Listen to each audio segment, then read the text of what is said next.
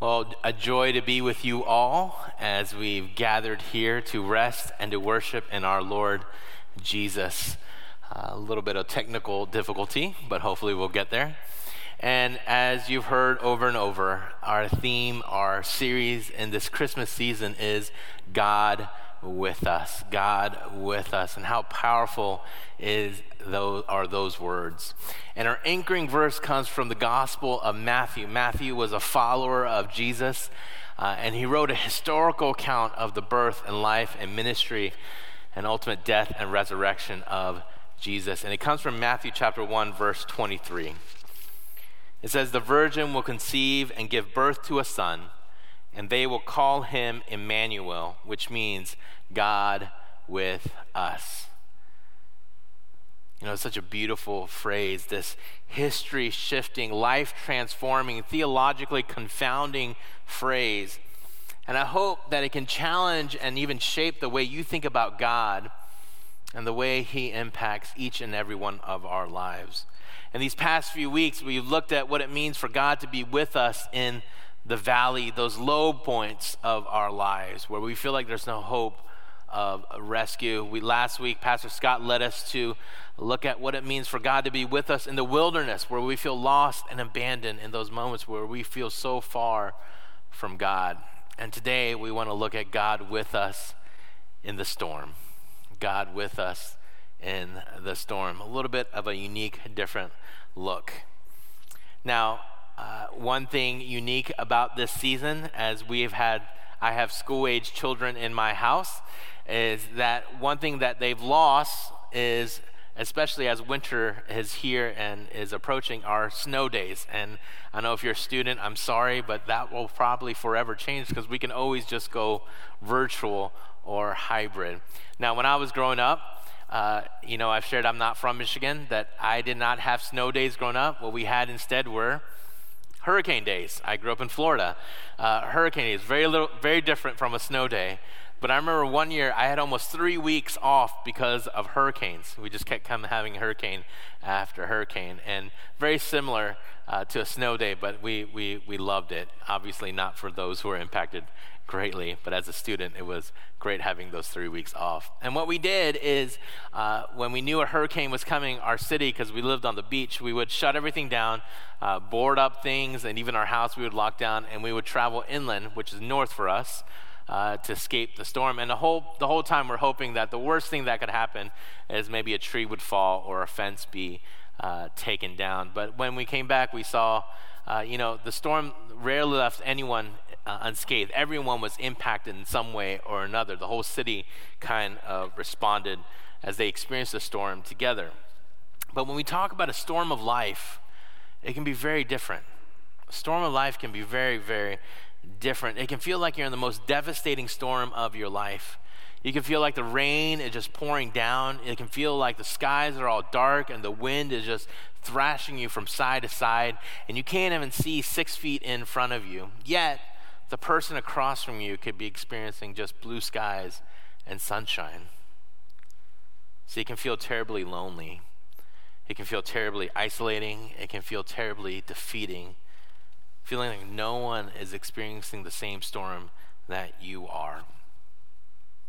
And let us remember now, deeper than our minds and hearts can say, but in our very souls, that God is with you. That God is with us, and that you are never alone. And this journey can be very, very difficult. So we're going to use our text as it was beautifully read by Pastor Dave from Lamentations as a guide for us as we understand what it means for God to be with us in that storm, as we acknowledge the loss that we're all going through. In the midst of it, how we remember to hope, and finally, how we learn to wait. Acknowledging loss, remembering hope, and learning to wait. See, one scholar, when she was looking at the book of Lamentations, one scholar, as she was studying, said in structure and imagery in this book, she said it's almost like a violent, raging whirlwind or storm. The very structure of the book is shaped through these chapters of this whirlwind of the storm hitting this author over and over again. And most scholars say the author of Lamentations is the prophet Jeremiah. And Jeremiah, 600 years before Christ, was writing about his firsthand experience of seeing the very destruction of his city, was writing a firsthand experience of the loss of what was once the very final piece of the promised land. As the conquering Babylonians came, they came and destroyed his homeland, his people. And the very symbol of God, the very temple of God, and the city of God in Jerusalem was being destroyed. And Jeremiah is writing about this experience in the book of Lamentations. In the very first chapter, verse 1 and 2, listen to how Jeremiah's firsthand accounts goes. It says this: "How deserted lies the city, once so full of people. How like a widow is she who once was great among the nations. She who was queen among the provinces has now become a slave. Bitterly she weeps at night, tears on her cheeks." Tears are on her cheeks. See, Jeremiah, the prophet, was right in the middle of the storm. Everything was being taken from him. And when you're in the middle of the storm and you feel like everything is coming down on you, everything in us wants to flip the page. Everything in us wants to move towards hope and get to that point of restoration. But there's something about acknowledging loss when we're in the middle of the storm. The author, theologian, professor, and pastor Soong-Chan Rah challenges modern-day Christianity, and he challenges modern-day Christians to engage with suffering and loss in a different way. He says, an engagement that acknowledges suffering rather than glossing over it. An engagement that acknowledges suffering rather than glossing over it. And he goes on to say, shalom requires lament. Shalom, the very wholeness of God, the restorative unity with God, the peace of God, requires us to recognize lament and loss. And for the next 2.5 chapters of Lamentations, the very first 2.5 chapters, that's exactly what Jeremiah does. He acknowledges the loss and laments over it. And let's go back to our text, Lamentations 3:19 and 20. "I remember my affliction and my wandering and the bitterness and the gall. I will remember them, and my soul is downcast within me." So many of us are looking forward to Christmas. So many of us are ready to flip that page to 2021. So many of us are looking forward to when things can get back to some resemblance of normalcy. I want to challenge us that God is creating space for us now in this Advent season to acknowledge the loss in our hearts and in our lives. The loss of memories, the loss of loved ones, loss of friendships, loss of graduations, the loss of memories that were planned, vacations robbed, dreams taken away. And God says in all that, acknowledge that loss. Recently in our small group, we were talking about how we've grown in intimacy with God and how in different seasons of life it was through study or worship or community. And we just got honest and said, in this season, we've grown intimate with Jesus through suffering and loss. That Jesus knows what it means to weep. Jesus knows what it means to feel isolated. Jesus knows what it means to feel like there's no one out there. And somehow there's a sweetness in acknowledging those things. God gives us space to be honest. See, when we're in the middle of the storm, it's okay to say that we're in the middle of a storm. It's okay to say that things aren't going well. We don't have to put up a brave face. We don't have to minimize or trivialize our losses. And we don't have to ignore the pain or what we're going through. So we lament in the storm. And we say, things are hard right now. And we don't let it bring us to a place of defeating, but it brings us to a place to remember who God is. That we remember to hope. And that's exactly what Jeremiah does in Lamentations. Verse 21, he says this, "Yet this I call to mind." Here's Jeremiah sitting in the midst of a storm and says, "Yet this I call to mind, and therefore I have hope." Now, when you see storms and hurricanes on radars, you usually see this eye of the storm. And it's a unique place to be, especially in a hurricane. It's this eerily calm and peaceful place. Now, for those hurricanes that we didn't evacuate and we kind of just weathered through in our home, it was strange to experience as it goes right over us. At one moment, the sky's all dark and the wind is pounding and the rain is coming, and it almost seems like in a split second, everything gets really calm. And I remember one time when I was a high schooler, my buddy and I thought that was so interesting, and we went out and played basketball, and because it was all sunny and blue skies, and you could see impacts of the storm, but everything was clear for that moment. And almost as quickly, the rain comes and things get kind of crazy pretty quickly. In this verse, we get this eye of the storm moment for Jeremiah. See, while the storm is raging around him, he has this moment of clarity to remind himself of the hope that he has. And what is that hope that Jeremiah calls to mind? Verse 22 and 23. Yet this I call to mind, and therefore I have hope. Because of the Lord's great love, we are not consumed. The storm is raging, but we are not consumed, for his compassions never fail. They are new every morning. Great is your faithfulness. Our hope does not come from people, circumstances, even our own strength, nor does it come even from the rescue of hope from the storm. Let's say that again. Our hope doesn't come from people, circumstances, or even our own strength, or even from the hope of rescue from the storm, but it comes from God who is with us, God who loves us, God who's compassionate towards us, God who lovingly moves towards us in our brokenness. See, every night you go to bed where you feel bruised and broken and beaten and wake up renewed in his mercy and grace. It is only because God is faithful to his promises. And that promise is this, and you can take this for the rest of your life, that God says, I am your God and you are mine. No matter the storm, remember that promise. God of the universe who spoke and created all things says, I am your God and you are mine. And I sit with you in your storm. The God who promises to be with you. See, no one knows the struggles, your stories, the conditions in which brought you to this place today. No one knows the struggles and the hostility and the devastation and the defeatingness and the loneliness, the exhaustion, the utter feeling like you have no one else to turn to but God. And your depths of pain is only matched and exceeded by the depths of mercy and grace given to you by God himself. He says he has not forgotten you. And while the storm rages on, God says, remember me. I'm with you. And he sits with you and says, wait for me. And that's exactly what Jeremiah does. Verse 24, Jeremiah says this, I say to myself, I know the reality of the storm. I know God's with me. It says, I say to myself, the Lord is my portion. Therefore, I will wait for him. Therefore, I will wait for him. You know, one of the things that we can all agree on is that nobody likes to wait. That's not really a controversial statement.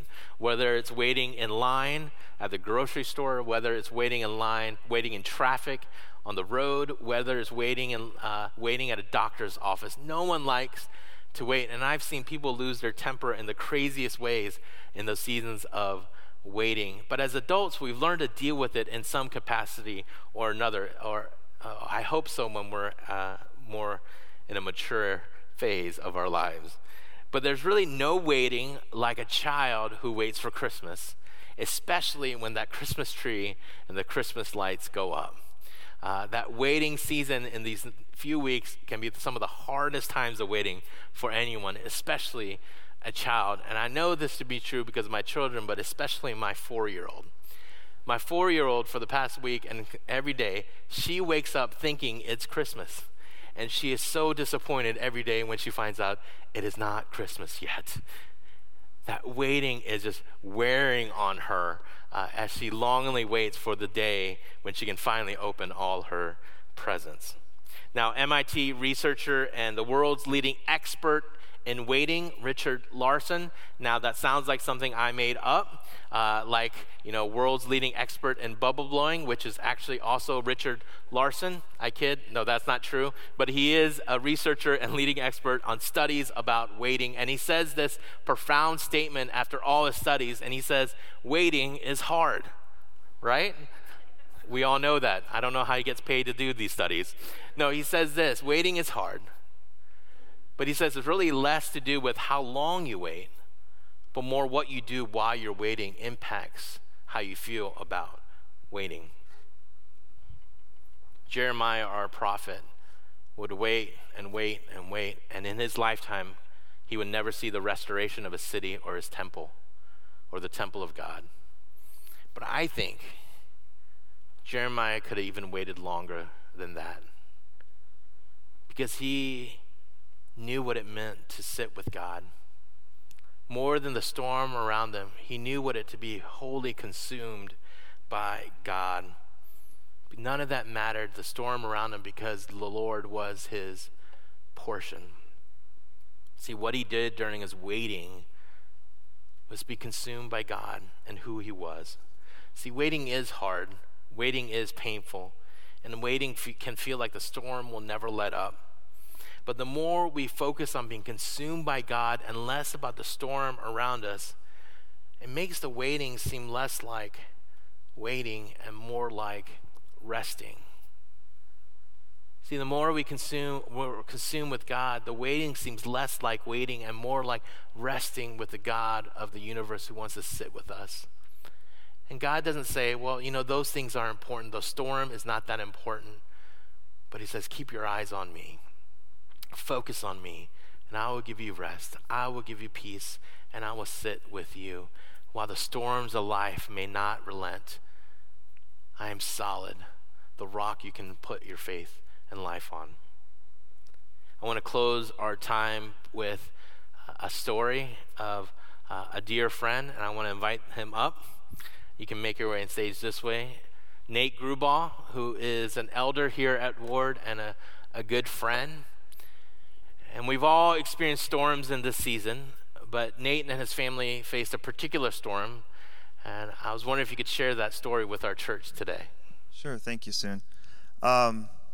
So my wife and I have 4 children. I have a daughter who's 14, a son 12, a son 6, and a terrible 2, about to be 3. And in 2019, we head back to school, and we're doing sort of the normal life for a family of 6, and things are okay. And we start the school year, and I'm a teacher. I've got 3 kids at school, and my son Shepard, sort of out of the blue, begins complaining about headaches and lots of crying, lots of tears, lots of emotion at the house and at school. And we kind of chalk it up into the transition into the school year, and his younger sister is getting a tremendous amount of attention as well. So we think that these are some sort of the typical family squabbles. But we decide we'll go ahead and take him into the pediatrician. He has his well visit, and the pediatrician says, well, he does have a speech delay that seems to continue, hasn't shown a whole lot of growth, and so why don't we just cross our T's and dot our I's? And so we scheduled an MRI for him that was going to be in March of 2020. And of course, then the pandemic hits, and school closes down. It's a Friday, March 13th. We go virtual with teaching and with learning, and lo and behold, if this kid's headaches go away. And it seems for me to kind of chalk it up to, this is sibling rivalry and everything. And really, things are all right. Kids, Zoom lessons and everything, they're a picnic. But for the rest of it, it was not too bad. We get a call in March then, late March, to ask, about the MRI. And we share with the doctors that his headaches seem to be going away. We're not so sure we want to bring a healthy family into a hospital. There's a lot of questions about where things are at with the pandemic. And so we decide to postpone the MRI to the summer. So fast forward, it's mid-July, and it's time for him to go in for his MRI. We take him in for the MRI, and they say, we're going to do high contrast as well. And we get the news that he has a tumor. So now he's in the hospital for 5 days with my wife, 24/7. His head is all wrapped up. He's got EKGs and EEGs and QRL, MOP, QRS kinds of things going on, and looking for what's happening. And I'm home with the other 3 kids trying to explain where Shepherd is and why Mommy's not home, and there's a lot of uncertainty and fear. He comes home for a week, and we're still waiting now for the surgical procedure, and then in early August he has his surgery, and they take a piece and they send it off for it to be tested, and we're waiting again in the uncertainty, and it comes back and we find out it's benign. Yeah, I know that feeling. Our oldest had a mass, and it feels like the world stops when you go to that doctor. And we were sharing just before the service what that feels like. It feels like the storms are raging and you don't even know how to think properly. Can you share a little bit about how your faith was impacted during that season? Yeah, I was reminded of Psalm 103, 13 and 14. It talks about God's compassion, and that he's mindful that in our frame that we're dust. And I'd like to say that during that time that we were champions of the faith at every turn. We certainly were praying. We were certainly in God's word. We were certainly looking to God's comfort during that time. And we felt it. And the way it manifested itself was through our church, through friends and family and colleagues. This church came beside us in remarkable and powerful ways with meals, a quilt for my son, encouraging notes and letters. The MOPS group was such a huge support to my wife. I had colleagues who did a drive-by and dropped off toys and gifts for the kids to play with. So our faith was constantly renewed during that time through the gift of our church and our family and our community. Yeah, and I know that for some of us, we're right in the middle of that storm. And for Shepherd, good news, it's benign, but I know we're still waiting on test results, and we don't know what this next season has. But for those of us that are right in the middle of that diagnosis or in that middle of that crisis, that storm of life, how would you encourage them, especially in light of our passage today, about how his mercies and compassions and grace are new every morning? How was that impactful for you, and how could you challenge our church? Well, I guess for me, I'm mindful that God doesn't change. He's an unchanging God in his love and his compassion. So whatever happened yesterday and whatever happening today and whatever happening tomorrow, those uncertainties can be there, but God's love for us doesn't change. And something my mom used to tell me was, keep on keeping on, keep moving forward, lean into God, lean into believers around you, lean into your church. This is an amazing group of people who love the Lord and have just seen amazing things come from this church, and I'm just so thankful. Nate, thank you for sharing your story. I want to end by, church, could we pray for Nate, his family, and Shepherd as well? God, thank you for the goodness of who you are. And right now, church, we pray for Nate, and we pray for Christy and their family, and we pray for Shepherd. Lord, may you give them peace. And Lord, even in these next stages, next days, next season, Lord, may you continue to shower them with healing, and pray for just comfort. And that, God, you are with them every step of the journey. And Lord, we pray for all people here, Lord, that we don't know where we are in that story and whether we're right in the middle of that right now. God, may you bring that comfort and peace. Lord, that may you bring that assurance to know that you are with us, even in the darkest days of the storm. We pray in Jesus' name. Amen. Amen. Thank you, Nate, for sharing.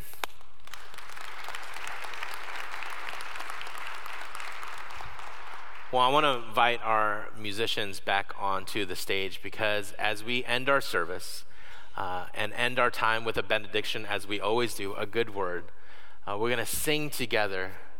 We're going to sing the chorus that we give you all the glory, because we know that the storms of life may pound us, may overwhelm us, but we know when we leave this place, that our lives are about giving glory to God as our benediction to the community. So I invite you to stand if you're able and sing this chorus as our benediction as we end our service. We'll give you all the glory. We'll give you all the glory. We'll give you all the glory. Christ the Lord will give you all the glory. We'll give you all the glory. We'll give you all the glory. Christ the Lord.